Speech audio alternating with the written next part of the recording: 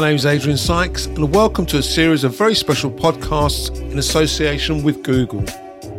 Union Black is an online multi-format content series across YouTube and Google Arts and Culture, featuring a curated collection of videos, audio documentaries, podcasts, stories and photographs.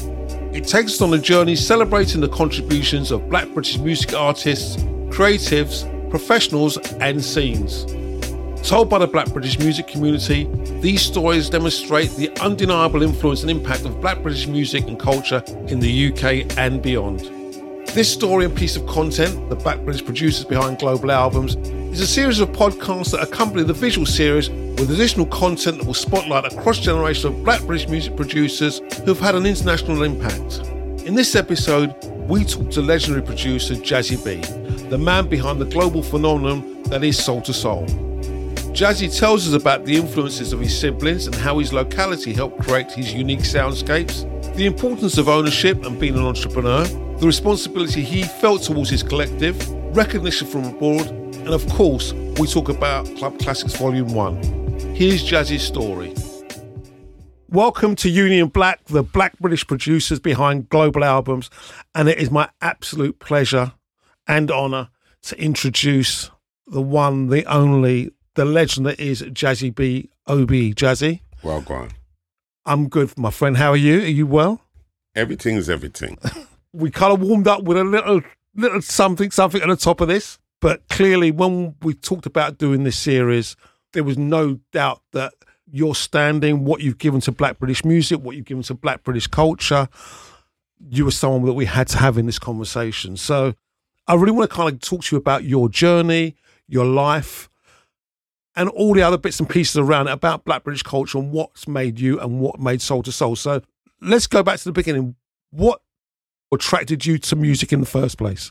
I guess as a West Indian, growing up in a household, my brothers having sound systems, music was always part of the daily diet, whether it was listening to Lou Rawls or some other country and Western thing on a transistor radio against the backdrop of what was happening in the living room where only the elite could go. But the Gram would be playing, particularly on the weekend. That would be just on all the time. So there's loads of things, My earlier influences were anything from Benny and the Jets to Desmond Dekker and Millie Smalls, right through to, Dennis Brown, anything coming out of Studio One, etc., to the point of about mid-70s, as a teenager trying to find your tribe. Yeah, things changed a little bit. I mean, we're getting to the tribe thing, but you not only found your tribe, you created one. You created a whole movement and a sound and an ethos that lives to this day and is still very prevalent in the UK. But you talk about your siblings. How influential were they to you as you were growing up and your formative years in music? Well, your brothers and your sisters, you know what I mean? So anything from hand-me-downs to the kind of suckling that you would do, And as a kid growing up, there's no agenda, So, mum and dad are out at work and whatever, and your older brothers and sisters are almost like in that spot. So you're being inspired and so on and so forth. And they're the people who I looked up to growing up. So it was an interesting time during the 70s, because I think much like what we're going through now, this shift, it was kind of like that in the 70s. So anything from the 3-day week to, the Greeks and stuff like that coming over, a lot of the Indian people coming over during the 70s. And that little time of unsettledness in our society, in our community, and we've gone from Labour to a Conservative. The interesting time probably was post the Falkland War. Really? Because that's when all the technology, and I think there was a bit more of a political shift. Again, creating, our ideology, which loosely would have been based around the attitude of punk. I'm growing up here in London, right around the corner, do you know what I mean? All these, this area in Soho was like a part and parcel of our nook and crannies, anywhere from the market all the way through, down to Bond Street. But the point I'm making there is that London was a really interesting place, which allowed us to be that innovative and creative through the resources that existed. So again, growing up, I would have been surrounded by all these things, you know what I mean, and tempted. It was lots of colours growing up in the backdrop of, you know, foggy London, rag and bone man, paraffin man, you know what I mean? Scrapyards, adventure playgrounds, Black Power, the Muslims, you know. Oh, mate. It was just an interesting time coming up, and all of those things and above against the backdrop of church, which was more like a babysitting club because, you know, that was the only time parents got you out of the house for a couple of hours and that lot. The linkage that you made then, that would be setting the tracks for you growing up. So the whole idea of rebellion and school and the structure, and I guess really importantly, which I think a few of us miss, we were growing up in a class society. 100%. You know, the 14 bus was how I managed to get around as even a youth sound. And that was because members of our community worked on the buses. Members of our community worked in the hospitals. Members of our community had apprenticeships at places like Plessy before BT and things like that. You know, you could take your experimental ideas and go a little bit further, end up at Edgware Road, Henry's or RTVC to buy your components, go back to school, where you were in your woodwork or metalwork shops, building my preamp, building my speakers and stuff like that. These are all like part and parcel of the things, and that was what was interesting and great alongside we call it recycling now, but we used to call it hand-me-down. That's right. And also being incredibly resourceful, as you say. Because, you know, the one thing that you and I will know is that what there wasn't a lot of was spare cash. And, you know, and some of us were smart and apt to the point of a tin of teacup can do a lot of work. And, you know, if you know what I'm talking about, you know what I'm talking about. So those days were fantastic days, you know what I mean? Polishing brogues, stay pressed Levi's. You know, this is the kind of world I grew up in, you know. And then moving on to Farah's and then taking another step inside of all of these things with your identity, trying to land your own. Against the backdrop of, like I said, your friends who would have been Indian, Irish, massive Irish community I grew up with, Greek as well, and all of us standing together on this sort of like platform of being working class. And the whole class system and the glass wall in terms of one's intention and where you could go to where you were supposed to go in terms of, you know, where the Commonwealth had us. And you start growing up. Some of us start reading to the end of the book. You know, some of us start, instead of bringing stones and batons to the riot, some of us start bringing towels and water. You know what I mean? And understanding that, you know, the way that the sound have to run, you know, the equipment has to be up to scratch. Someone has to drive the van. Someone, you understand, look after the door.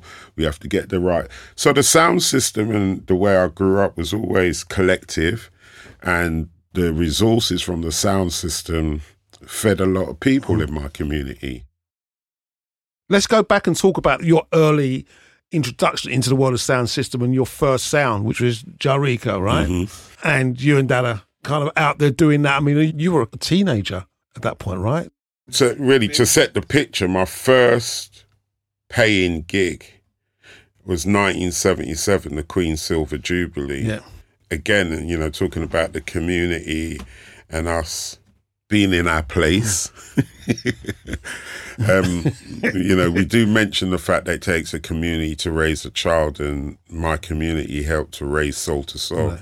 And all the things that come from it kicked off there, right there in the heart of my community.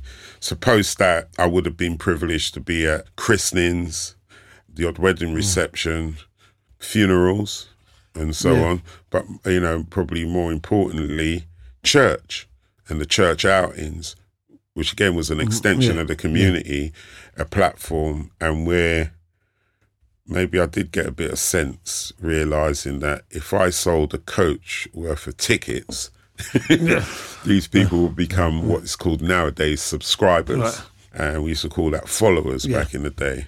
And then being able to divvy up the money for the coach against the tickets was always another challenge because everybody wants a freebie. So that's how we were able to find out different ways of every mickle make a muckle. So if you I've live not heard that for a long time. I've not heard that for you know, you're doing time. some kind of work like that. These were the kind of things that helped to shape it. And within that, we had the spirit of the Holy Ghost and church, etc., against the rebellion and backdrop of why we were there, and making good a situation as we possibly could, you know. And I think that was the start of what they call entrepreneurialism and so on and so forth. In our eyes, that's a sound thing because I had to find a way of being able to monetize the fact that, you know, we had these ideas and things going on, but rent had to pay and we needed money to give mum pay away, you know. But what made you different, Jazzie? Because Plenty Man had sound, Plenty Man were independent, but none of them were able to go to the level and the places that you were able to get to, because clearly it was, you'll tell me if there was some long-term vision when you started, but you know, you would have seen different sounds, different people playing out, different men having their own businesses, but you went somewhere else. So what do you think made you different from everybody else? Maybe watching them and trying to work out angles of why it wasn't going any further than the community. Which, don't get it twisted, but often enough, I'll think about a way of putting this. I had different ambition. Yeah. My ambition wasn't to be playing in a community centre. My ambition really wasn't to playing in a club on a level that all my peers had done. Because one of the most difficult things for I found growing up was when we listened to all these radio heroes from Emperor Roscoe all the way to, you know, the other guys outside of Steve Walsh. Of times I went to Froggy's Club and we couldn't get in. I used to listen to Robbie Vincent every week, try and get in them clubs, weren't allowing us in. Even clubs around the corner. It was very difficult for us to get in. And I guess it was hard, me being outside of these clubs, seeing my people as bouncers and always on the peripherals, hearing the music. Yeah, it felt like Rapatacus Bacchus, you know, fucking everything up for us. And it was like, I had the experience about being around everyone from Barry White to James Brown and Fella and them guys. And these are all things that happened later, but were able to put it into perspective for me. We're having this one conversation with Mr. Brown, and you know, he's telling us about, you know, there were times they were doing shows and couldn't go in the front door. Yeah. Don Taylor was my manager for quite a while, and he had a lot of experiences. He was Little Anthony in the Imperials. He was their valet, and you know, I heard like, you know, stories. I'd been around a lot of people post 1990 to hear all these stories, and often enough I'd be really confused because what had changed. So now we were going through the front door, but we didn't own the building. Yeah. You were doing this and then on lots of occasions when you talk about entrepreneurialism and stuff like that, and you look at people's stories, James Brown's and so on and so forth, sometimes what we don't realise, you know, what they teach you in the West ain't all of that. Meaning that even he had weird ways of doing whatever he did and so on and so forth. There was no doubt about it, hands down. He was an independent guy. You could say, you know, with a level of finesse and knowledge to get, you know, him and whatever was going on in the community. Now, you know, we don't always get it all right or whatever, but for me, that was a major point in my life to realise see my parents come up and all those other people and wondering, they're always working all the time, and it's like they're living so that they could work. Yeah. Then, our communities, our families were quite big. That's a whole nother domestic drama. But it's just coming out the shackles of these things. And even within the world of the academics at that time, again, that was interesting. And the politics always played a role. And I say politics because I was going to say, I noticed that you were very specific about using that particular word. I wanted to kind of pick you up and go, explain more. Because the politics was, anything from the people making promises and stuff like that and luring you in, and then you're on this Ferris wheel you can't get out. And then all of us, the children of the Commonwealth, you know what I mean?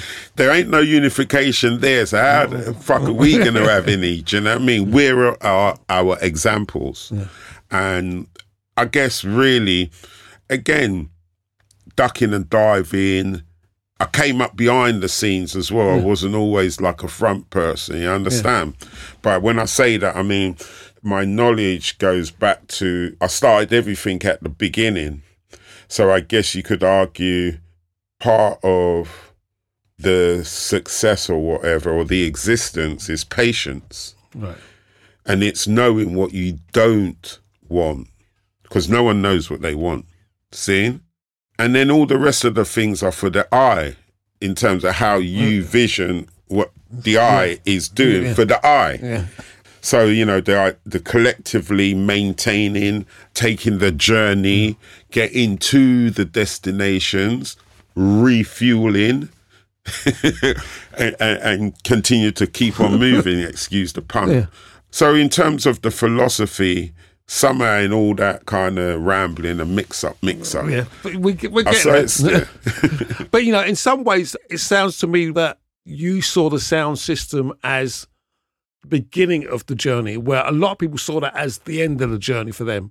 The sound system gave you the opportunity to kind of go, okay, I've done this. I can now jump from here to there, where a lot of people were kind of going, okay, I got my sound, I'm playing, I'm making my dollar, I'm good. That wasn't enough for you, whereas a lot of those guys clearly were satisfied and didn't have that kind of inner drive and desire. Is that fair? It's an interesting perspective. And again, I was watching people like Mr. Young, Dougie's, Suckle, and then some of the bigger sounds. That's where our knowledge and journey was, outside of the few grocery stores and whatever, because somehow all the other communities seem to have a legitimate source of revenue, whereas like we were constantly hustling. And even in our own communities, when we're trying to serve our own, it does feel sometimes now I grow up, it just feels like something is in the air to make us fight against one another, because there's no rational answer to it. No, there is no rational answer. And somehow there feels like it was always to keep us apart, So one has to lead by example. And in that, it's time. He makes the time. We're living in it. So these are things that I've come to conclude now at this point in the journey, see? And there's a lot of things that have changed, and the world has become a lot smaller, and with that a lot more chaos and disbelief with the politicians and all the other supposed leaders, because from what I can remember putting together in my mind a sense, hearing people like Curtis Mayfield and the teachers before that and what they were saying, what they were talking about, against the backdrop of where I'm living in the present and what I go on around me. So I defend that in terms of my ideology and what I believe. And I guess also I got to the point and realised that Rome weren't built in a day, do you know what I mean?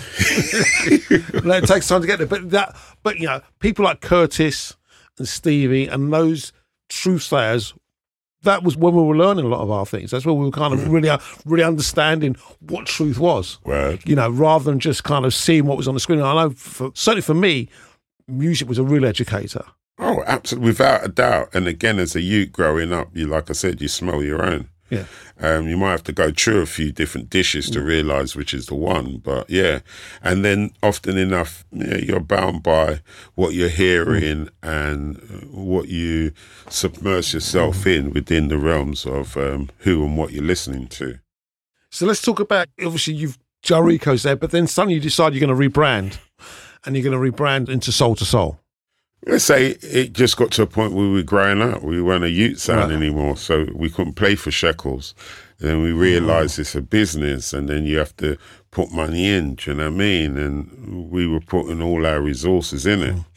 The sound system and that whole journey, for many years, we paid to play. So like they say about investments, you got to, You're investing in yourself. And so on and so forth. So these were all different ways of justifying the experiences that weren't so happy, were a little bit rainy and damp. Yeah.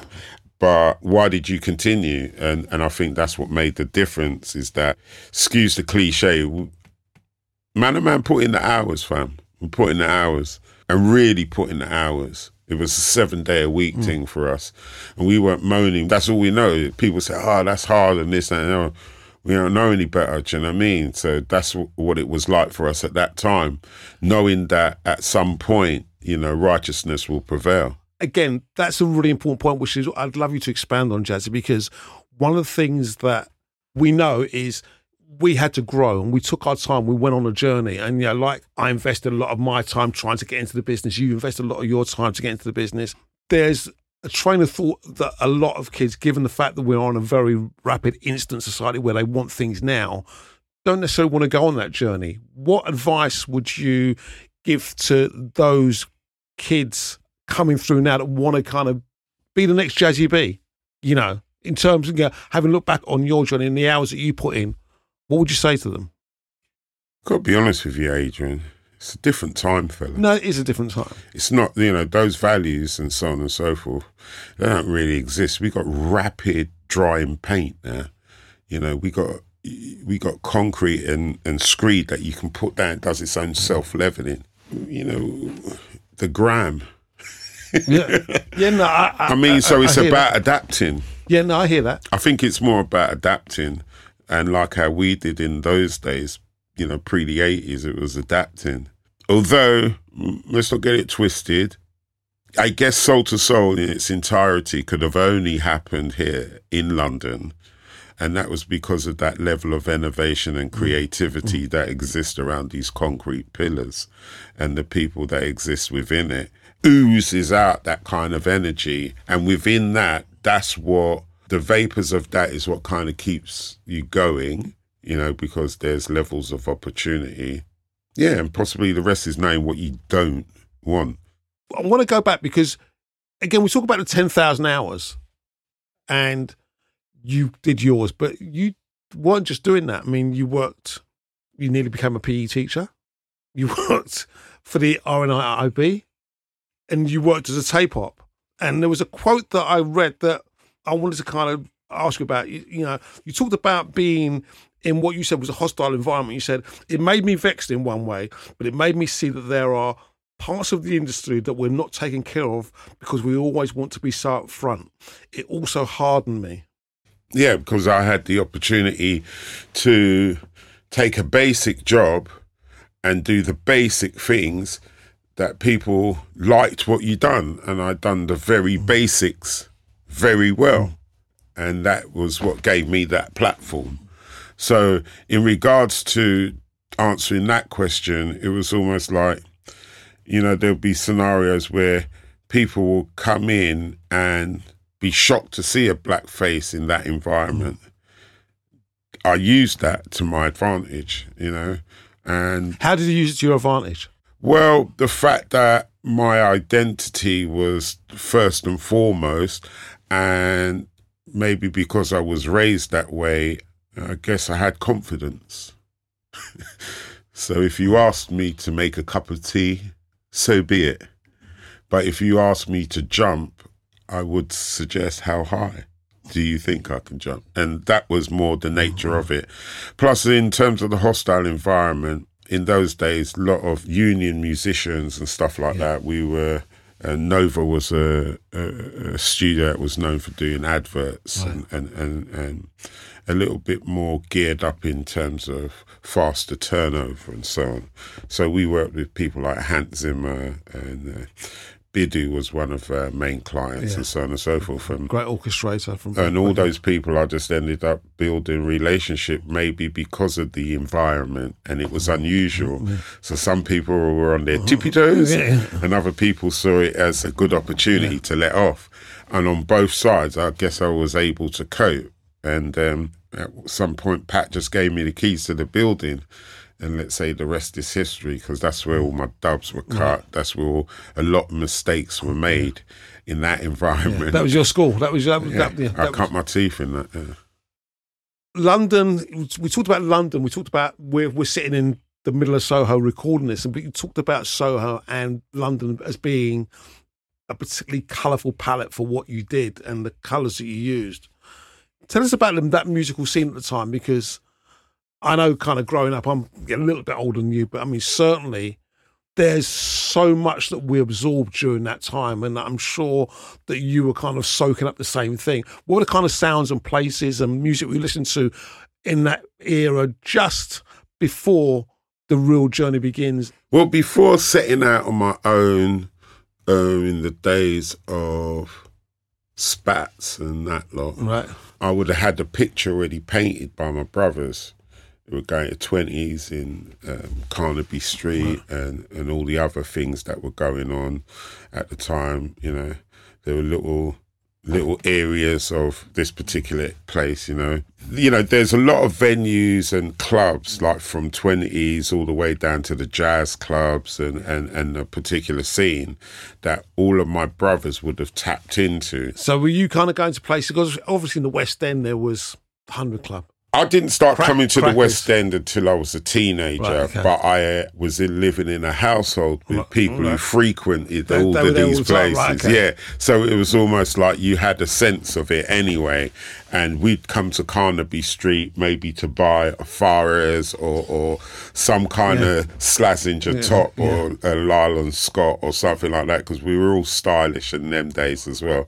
So although that was the daytime scene, there was lots of times where you were just walking around, because maybe I didn't even have the ambition at that time to go into clubs and so on and so forth, because maybe I knew my lane because of me brothers and sisters and stuff like that. And meaning that, you know, obviously you're not as a little kid like that, but when George and them man, they started to do 100 Club and Spats and all that lot in the afternoon when we used to go to school, I guess you then meeting up with other members of the community, which led on to, you know, me being an avid follower of this gentleman called Steve Walsh. And then moving on with that, you had everything from George Power lived round the corner on Fairbridge Road. Horsey man, so we all kind of grew up together in that area. And again, that was the alternative, because growing up in them days, you had the Skinheads, Mods, Teddy Boys, then you had the Sticks man, the Roots man, and then you had the Soul Boys, the Jazz Funkers, and so on and so forth. So there was all these different tribes. And then you had places that you could frequent, some of the all-dayers, and then obviously royalty, where everybody would congregate from a particular scene. And again, you'd be exchanging and stuff like that with people from all over the place. And then by, 1 a.m., you're somewhere in North London between Hornsey and Muswell Hill at a Blues. And then by 6 a.m., between 6 and 8 a.m., you're back on the van picking up the sound system from the different blueses that you either hired or lent the gear out to. And again, this is all part of your community. So I would have been, in them early days, things that pop out, the parties in West London, particularly Moxon and Lawrence's parties. I used to follow a sound back in them days, Michael, Fresh Beat. Then you had, you had the East London side of it, Rocker G and all those kind of sounds, Skanker and all them, man, they're doing their thing. And then you would have had Rap Attack doing their thing as you're coming back around North London. Then you had South as well, which had a little scene going on. But at the time, West London was probably carrying the swing. And there, because I was still into reggae, following, some of the bigger sounds in them times. And then you had the emergence of a British sort of sound, attitude against the backdrop of what was coming in from America and so on and so forth. And by that time, a few of the soul boys probably got jobs in independent record labels. So then you were hearing, anyone from Light of the World to Beggars Banquet stuff, Incognito, Ron Carter with all the different productions and stuff that he did, Candidate, and so on and so forth. And these were all little pockets, because now it was people that you were rubbing shoulders with at either Royalty or one of them sort of soul clubs, and so on and so forth. It's all starting to come together, and then the relationships that you're building as you're growing up, and then you start, from Cool Tempos all the way down to, the different record shops. I mean, at the point where the bit I'm not talking about is me having my own shops and me having my own sort of world growing, is because there's an inseparable link between the two things, because as I'm growing, that's growing. And maybe that was the difference, because I was doing this full time. Right. Most of my other colleagues were doing it as a release, as a part-time thing. For you, it was that was your day-to-day business. That was your world. That was my whole world. You know what? Let's get into it, because we need to. What was the moment? There must have been a pivotal moment where the development of Soul to Soul just flipped for you. Whether that was, got to talk about Africa Centre, because that was just such an incredible moment culturally as well. Maybe it just started off from the fact that, even as a youth, Dade and I, we wanted to be the biggest sound system in the world. And it was more or less having the plot. How are you going to do that? How you you'd be dumb and be the biggest sound system in the world. And I guess that was my challenge. And I came up with a few brave ideas, and probably the cleverest one was what we call releasing one of your dub plates and your specials, which meant that my idea of it was that if I captured a groove that every DJ can work with or would need to have it in their set, because at that point when I was coming up at about early 20s, before that, you played the whole night, because we were sound systems. So you had that thing about, you come in, build up, and so on and so forth. So sound system had selectors, they had mic man, they had all the different people in position. Come the pirate radio stations in the mid-80s, everyone was trying to make a name for themselves. And I guess we just kept the same ethos as a sound system. Although we were on pirate radio station, instead of promoting our individual selves, we were promoting the sound system and what we were doing. And I guess that collective effort made a difference in terms of when people would physically see you and all the things what they heard about, the look, the whole, 360, we were living it. And I guess that also, again, our timing was interesting, but I think when people engaged in that and saw that it was a little bit more, and it wouldn't be everybody, for the 100 of people there, maybe 20 people take us serious. But that happened so many times that kept multiplying. That's 20 and add 20, add 20. Yeah, and that's where I talk about being patient and actually having a plan and getting from A to B. So my philosophy was the same like when you went to Killer Sound. You had to select at the right time, play the right tune at the right time, and have your backative, to brought the sound out. 90% of these things were pantomime, because all of us knew each other anyway. Right. But that's my early experiences. What was the turning point? The turning point was moving from being a reggae sound exclusive to becoming inclusive. Right. And the inclusivity meant that we were now facing our audience and allowing the audience to be part of the scene that was going on. And then the penny dropped when people were taking the scene literally and it was their place. Yeah. That was when I think I knew I had something. So this is Union Black. We are talking about the great black British producers that produce global albums. Let's talk about the music. Let's talk about the moment that really kind of started off, and let's move through the singles. You should tell this story because these moments are just seeded in Black British culture. Let's start, of course, with Fair Play, because that was, I mean, I can remember as an A&R guy hearing that and it dropping. I was like, down in the club, I was like, what is this? What is this? When you put that play on for the first time, tell me what you felt like, and then talk us through that journey from there on out. Well, it was the catalyst that kind of helped to break what we were or the journey that we wanted to take. So it was the ticket to the journey we wanted to take. And within that realms of the ticket, it did conjure up everything that we were about at the time. And technically, if you break it down musically, it's a groove that's kind of infectious.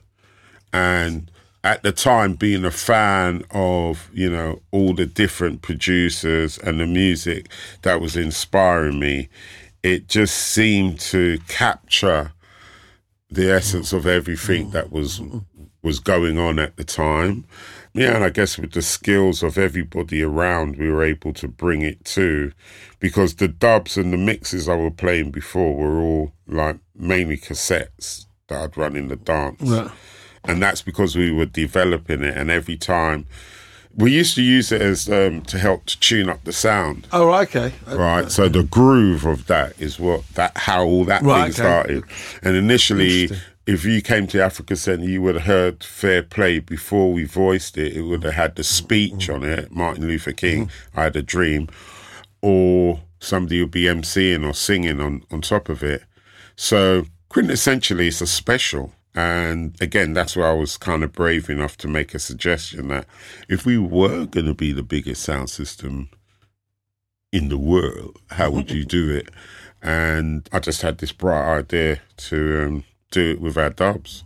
And that's really how it started. And in a very strange way, that's what made it simple enough for us to do it, because we were creating concepts with the records we were making at the time, hence calling the records Club Classics. And what had happened with the music as it evolved, we were involved in as well. So basically, I had a way of putting out our ideas. Yeah, that's how I kind of looked at it. And then the rest of it had to be packaged as you're going into this music business. And I guess that's how I managed to navigate it around in those early days, The first record was actually a double A side, and commercially Feel Free was what was released to keep Virgin and that side of it in some kind of perspective. The deal was supposed to be 2 singles with an album, and I knew a little bit about the A-side issues and so on and so forth. So on the other side was Fair Play. And I was able to feed both markets, knowing all the DJs and stuff that had frequented me for the last sort of 10 years prior to us doing that, and then seeing how the scene changed. And again, our position, we were one of a few bootleggers. Mr. Palmer and Jetstar were very good to me, very good to me, very good to me. I mean, that was, again, one of my sources of inspiration. So I always big up Mr. Palmer and Jetstar. Alongside Buster and all the other guys that were before me, they were all part and parcel of putting the concept together and knowing what I didn't want from putting out the record and, basically the potential of what was there. Listen, I mean, when Fair Play came out, I was working in a record company. I was one of many men chasing you down at the time. Our old friend, God rest, Mick Clark, was the lucky recipient of your signature. How was that experience for you within Virgin, kind of working as someone who's always been entrepreneurial, a free spirit, been able to kind of do what you wanted to do? How was it working inside a label for the first time? And how receptive were they to allow you to do what you wanted to do? One of the great things about the relationship with the subsidiary label 10 Records of Virgin was definitely Clarky. I mean, rest in eternal peace. Yeah, he was one of a kind. But probably the conduit, which was Keith Borton, who got the deal through. And naturally, my relationship with Nelly, I guess we were the prime candidates for this scenario at the time. But I chose Virgin because they had a series of records called Frontline. Oh, gosh, yeah. And they were 99 pence and they were really quality stuff and everything. And which I did end up working with Chris anyway. Ireland was really a cliche when it came down to the black scenario. Plus, they already had, I think Ireland had at the time Steel Pulse, which I was a massive fan of, and they already had Aswad. Yeah. So I just needed to be a big fish in a small pond. Yeah. And Virgin was right underneath that. And I think their ideology kind of suited me a little better as well, because they were sort of left of centre. And I can't remember anything being too difficult there. Jeremy Lascelles, I think, was running the business at the time. He was always miffed of why we needed this, that and the other. There's a great quote, which I can say now. In them days, there was one floor and there were partitions separating all the little booths of the labels. And I remember Keith going to Jeremy for a couple of quid, asking him to make a video. And then him sort of saying to Keith in a few words, why the hell does a black dance act need to make a video? And that was nearly perfect, because there was nothing sinister in that, in just the fact that they're a subsidiary label, they're a dance act. What dance act makes a video? Well, we do. And that was an interesting thing, because the difference between somebody throwing their toys out the pram or using that to their advantage, which is what we were able to do, and say, yeah, well, that's the uniqueness about us being a black dance act and actually having a video. Enough said. And that's how forward the label was at the time. Was if I was at Beggar's Banquet or Decca or somewhere like where them other man was, you wouldn't have got that. You don't think you would have got that support? It wasn't even get that support. I didn't necessarily go to the label. The label came to us. So they knew what they were getting. And the other good thing about our scenario, not that it was any harder work for Clarky, but he was a proper music head. Oh, yeah, big time. Clarky bought music from me. Yeah. And well, I remember Mick, and you'll remember this. I mean, there was City Sounds and Holborn. Yeah, Dave and them guys. Yeah, before that, Mick worked behind the counter back in the day. So all of them guys from the areas that they were all old soul boys. Yeah. Plus Mick had, through his position, he was travelling a lot in and out of New York. Yeah. And at that period of time, I had a residency in a club called Mars in New York. Yes. I used to play on the top floor there. So that was always interesting, you know, bumping into people at the airports or the different people that you had in common. So I was always, you know, in and around something that did I go on in them times, from even the early days of Tongy, getting the music from Timmy and that. So I used to get all doubles of, like, if he was getting that, I'd get that. And because they were serving them, man, they'd be able to serve me up and all. And I guess that's another way I was able to kind of cut my teeth, because playing at Mars, I played the same kind of set, a bit eclectic, like as I do now. And that was the difference, because a lot of guys were either moving into the Chicago house scene or they were trying to be hip-hop. No one was being authentic. And my thing was always, since the early 70s, it was the influence of all the music, which is why, again, I always say about London being very interesting, because it was always eclectic. It wasn't as one way as it is now. Though we were soul boys and you're trying to find your tribe, man, it was just different in them days. I mean, everything was sweet, man. You remember Horseshoe, you know, and you'd hear their man there playing the jazz. We were really lucky down south, man. So I guess, again, that would be reflected in my palate and what I would expect to absorb, hence what I was going to be able to regurgitate. So it's all of those things were all part and parcel of it.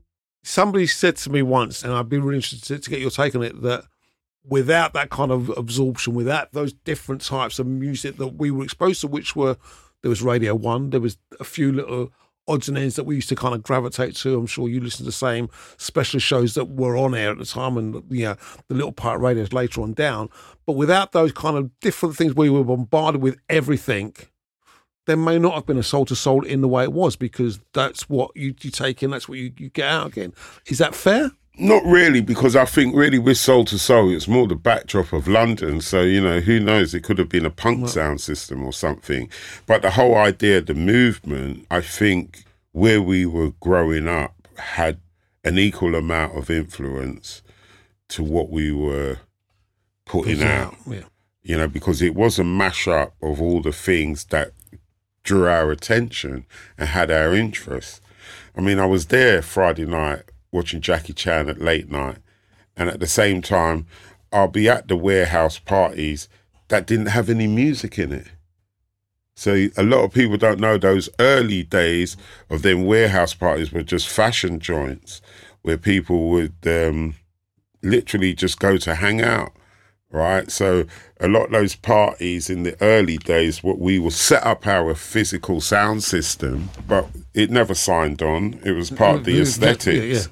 And that's where I would have grown up meeting other people and extending my horizons. So that's anything from the Wild Bunch at the time to Ray Petrie at the time to Nemeth at the time, Vivian Westwood at the time, Jamie, Crunch Brothers and Dirtbox Phil and all those other guys. I was a part of all of that as well. Do you know what I mean? God, I'm old like dust. I remember. Are we all though? But those. I even remember. There's another thing shaping the way of the whole club scene. Ministry opening. Yeah. And toying around with all the equipment and stuff like that, because I had the links with, the Shelter and Dave and all those guys in New York. Yeah. Let's talk about the singles leading into the album, but also, whilst that's going on, the entrepreneurial Jazzie B is still running, because the shop in Camden High Street is kind of like, is kicking up a storm. Yeah, I had Trevor running the shop in Tottenham Court Road. And listen, I spent my money down there. My wife had a lovely leather jacket out of there, which she used to love. But that entrepreneurial spirit's still running. But the music at that point is really the kind of the high point for Soul to Soul, for the majority of people around the country. Talk us through those successful singles and that journey. Well, the first one, like we talked about, would have been Feel Free, and the double A side was Fair Play. After us getting traction there, we already had Keep On Moving ready to go and putting the finishing touches to the album, which we couldn't conclude. And then with the velocity of Keep On Moving and the stir that Fair Play had made, I was invited to meet Jeff Aeroff and his partner, who were just about to open Virgin in LA. And for whatever reason, he just took to what I was doing. And I held his hand and he took me through America. And like the first thing where Jeremy was saying, what do we need to make a video for? The next single is we're out in America with these guys from LA who are just saying it's all about the visual. So the two things just kind of worked out, and those guys, we both hit the ground running because we had already conjured up massive support in New York through basically Bobby Condors was an intern working between BLS, Red Alert, and Frankie Crocker's Drive Time show. I think Armstrong and Stretch would have been on BLS, and then Red on Kiss. Anyway, we just come in at the right time. Bobby recorded it on the 08 track cartridges, which is Keep On Moving. And somehow, the synchronicity would have it, Red Alert played the song 2 or 3 times straight after Frankie Crocker, who was the leading DJ in New York at the time. Because Crocker was huge. Yeah, so we got he liked the song that much, he used it in his drive time because the song was called Keep On Moving. And at that time, Manhattan would come to a standstill in rush hour. And then the transition between him coming on and Red Alert later on, wow, it's just like you had both ends of the bookshelf going there, and that's what happened. So at one point, throughout places like New York and that lot, you at least would have a minimum, I'm talking conservatively, an hour's worth of airtime, which was massive. Which was massive. And then, the record shot up the charts, got to, in them days, it was black charts on Billboard and that, got a bullet, and then kind of crossed over. And in those immortal words, the rest is history. Then post that, the album was a great idea because the first album was setting up to be released simultaneously with Back to Life in the Americas. Or let's talk about the rest of the world, because that had the impact coming back, the ripples there. So we were getting ready with the album release, following it up with the next single, which was Back to Life, but we hadn't concluded Back to Life. So it wasn't on the album. And we had put the original a cappella, which is However Do You Want Me, on the record, because the idea of Club Classics Volume 1 was a concept record which would lead in from the a cappella. That was to set up the drama going into the reprise, explaining what Soul to Soul was about. So that was the concept. But America didn't get it. So though I'd shipped over 280,000 records through the distributor, they shipped the records back because it didn't have, and it also had the title Club Classics.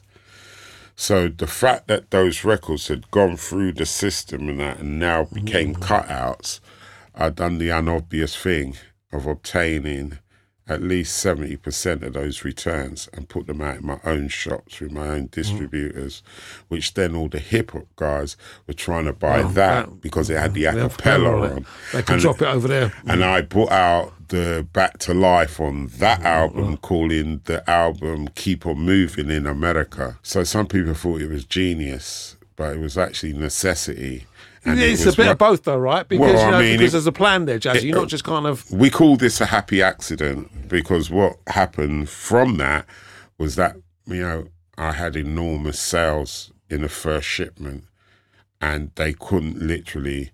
It was literally Virgin's fastest selling record at that time.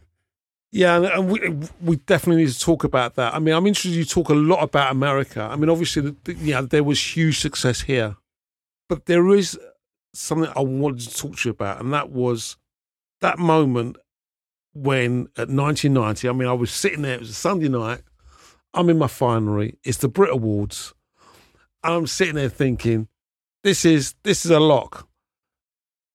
Jazzie's going to win this. It has to be. It's the biggest record of the year. It's changed the game. There's been nothing bigger, and it doesn't. You then go to America and you pick up the Grammy. Tell me about those contrasting emotions and what you were feeling at that particular point in time. Both those moments, they're separated by weeks, right? Well, the difference was we were at the Brits and we performed at the Brits. I know, I was there. But nobody said you were going to win a Brit. So we hadn't gone on with the intention of winning. What we had gone on the intention was obviously making some noise, and sometimes you have to know where you are. So it was interesting that everybody else made the noise and we didn't. That's right. And the beauty in that was that on that evening, again, this was confirmation that we'd done something significant, is that the organisers did not present us with an award, but had us involved. And I'm not saying, yes, master there. But what ended up happening, somebody who won an award, and her name is Naina Cherry, she broke her award in half at the show and gave me the head of the award, and she took the base of the award. And that was her way of rewarding us. Or sharing, acknowledging and sharing, and in a strange way that had much more of a bigger impact. And then when we went to the Americas, the only show I was there for, because I wasn't there for the Grammys, because I didn't have any idea we were up for a Grammy, I went back later on, just before, when we went to sort out the production for the tour, and the Grammys held another reception for us to give me the Grammys. And then I think that week or the next week, we got the Soul Train Awards. Yeah. And I was physically in America to accept the awards. And then by that time, you know, you had they had BET, which came out, and a huge presence. And then I got honoured by the NAACP, the National Advancement of Coloured People, kind of when they were a little bit together. And what was interesting about that is because I was in America domestically for a really interesting time, which was 1990. So that was everything from the Rodney King scenario through to all the other little bits and pieces that were happening. Yeah, it was really an interesting time being in America and being embraced in the way we were embraced, because much of America didn't know that black people existed outside, although they had Billy Ocean, although they would have, you know, tasted Eddie Grant and so on and so forth, and even Boney M and these other people. So there were other people outside of the Americas. But your average American wouldn't have been aware. And as a combination of the two things, that sparked a lot of attention. And the black movement was kind of on the rise then. So Chuck had come out with also Fight the Power, the massiveness of what was just taking place from Spike Lee's 40 Acres and a Mule to a lot of the other things. So it was just a really interesting time. Because that sound, that drum pattern has been repeated and kind of mimicked consistent now for 30 odd years. How do you feel about that when you kind of hear it coming back at you?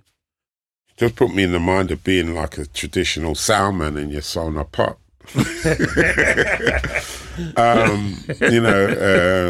It's flattering. You know, it kind of used to get on my nerves a little bit because you heard it so much in all different guises.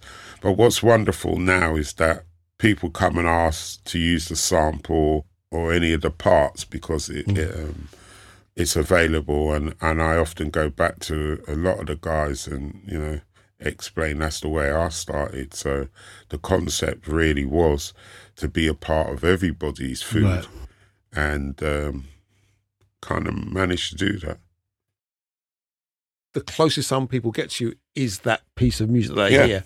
So that must fill you with some sense of gratitude and kind of happiness that you've been able to kind of at least kind of, you know, subconsciously kind of touch people in different ways and also influence them in what they've done, because not only have you kind of made what was one of the greatest Black British albums of all time, you created a sound, you created a genre, you created a culture that still lives on. That's got to mean something to you. The young boy from Hornsey probably couldn't have thought of that when he was kind of growing up, pushing his sound around in a shopping trolley, right, to get from place to place. I guess if you put it like that, yeah. Very proud of it, and with everybody, it's not me alone, you know what I mean? It took all the others to believe in what I was doing at that time and then playing their part to their best ability, allowing this situation to happen. And I can tell you straight up, none of us was dreaming about it being around, other than the fact that when me and Nels decided to, you know, we're going to go with the title Club Classics because we really wanted to make an indelible mark on our community, music community, everything they'd given to us and what we were giving back, which is why quite proud of the fact of when people are sampling it, legit or otherwise, it's testament to, you know, everybody's input and how good a project that is. You just didn't bring yourself on this journey. You brought a whole crew of people with you as well that you've lifted up. They've been with you and you've kind of gone, you know what, through Soul to Soul, through your collective powers, everyone's come up together and everyone's enjoyed that success. Yeah. How do you see that reflected your template being reflected now? Do you see it anywhere else in the music business of today? I'm not sure that I've looked for it. And if you talk about similarities or whatever, they were so solid, and what Mega does or what he was doing with that scenario, I think that's interesting. And I think if you look in reflection today, just look at Big Mike and Stormzy, what's happening with that. And, pre that, there was, from Congo to all the other sort of stuff that's been evolved from there, your Wookiees and so on and so forth. So the sound system feed a lot of people, a lot of people. And, their input has been equally as important as how the journey started. Jazzie, I think there's no doubt about it. I think, when all of us that have gone on a journey, your torch, the torch you carried has been passed to another man down the road. I think that's clear by the lineage and the development we've seen in Black British music and Black British culture, but also Black British business and the entrepreneurial spirit, because that's something else which is really, really important in this story as well. But it's the music and the business, because it is the music business, came together. But you were the first person that was probably able to marry them both together really, really well. Yeah, I mean, when you look back at it. Yeah, by design it was because I had to monetize it, and it had to be done seriously because we had responsibilities, you know what I mean? So in a haphazard way, we were able to turn it into some kind of business. And I guess, again, choosing the right people around you, we were able to develop it, nurture it, and allow it to grow. So when you look back now, you're talking about 2023, if you're going to give advice to the next generation of young producers, what would it be? My advice to everyone would be just obviously keep their ears open, and no one's going to hear the tunes if you just got them at home. You know what I mean? Put your ideas out there, be open-minded, and just believe that collectively you'll gain a lot more than you would as an individual. And the basic core of that is perseverance.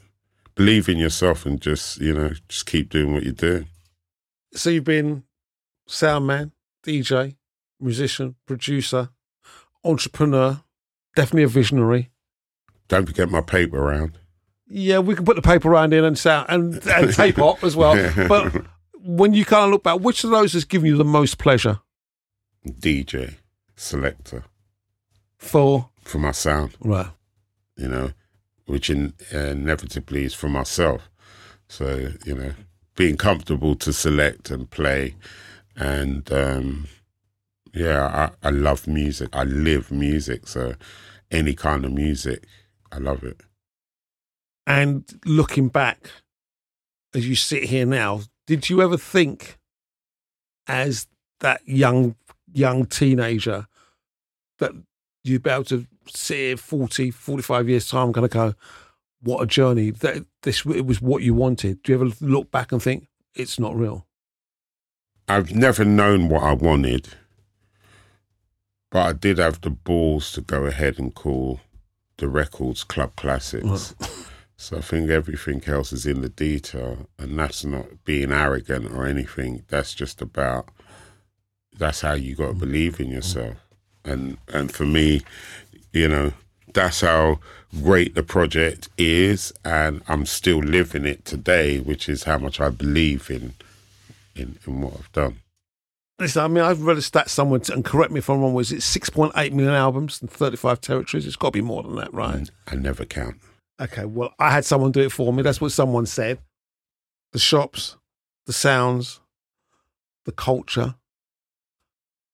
All I can say, Jazzie, is that, for someone that's known you for a hot minute, it's been an absolute pleasure just kind of seeing your journey, reveling in it, being able to celebrate your success. Do you think of yourself as a pioneer, as an icon? No, I'm just my mum's baby, you know what I mean? Getting on with it.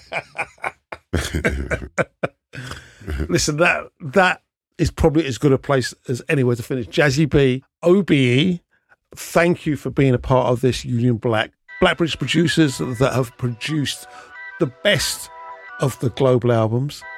Thank you very much for your time, sir. Oh, God bless you. I'm Adrian Sykes. And this has been Union Black, the Black British producers behind global albums, in association with Google. My thanks to Danny D, partner and true pioneer, to Engin Hassan, our producer, and to Yao Wusu and Chantal McCallum at Google. To check out and discover more stories from Union Black, please go to Google Arts and Culture at artsandculture.google.com and share and let us know your thoughts using the hashtag Union Black. This has been Union Black, the Black British producers behind global albums. Thank you for listening.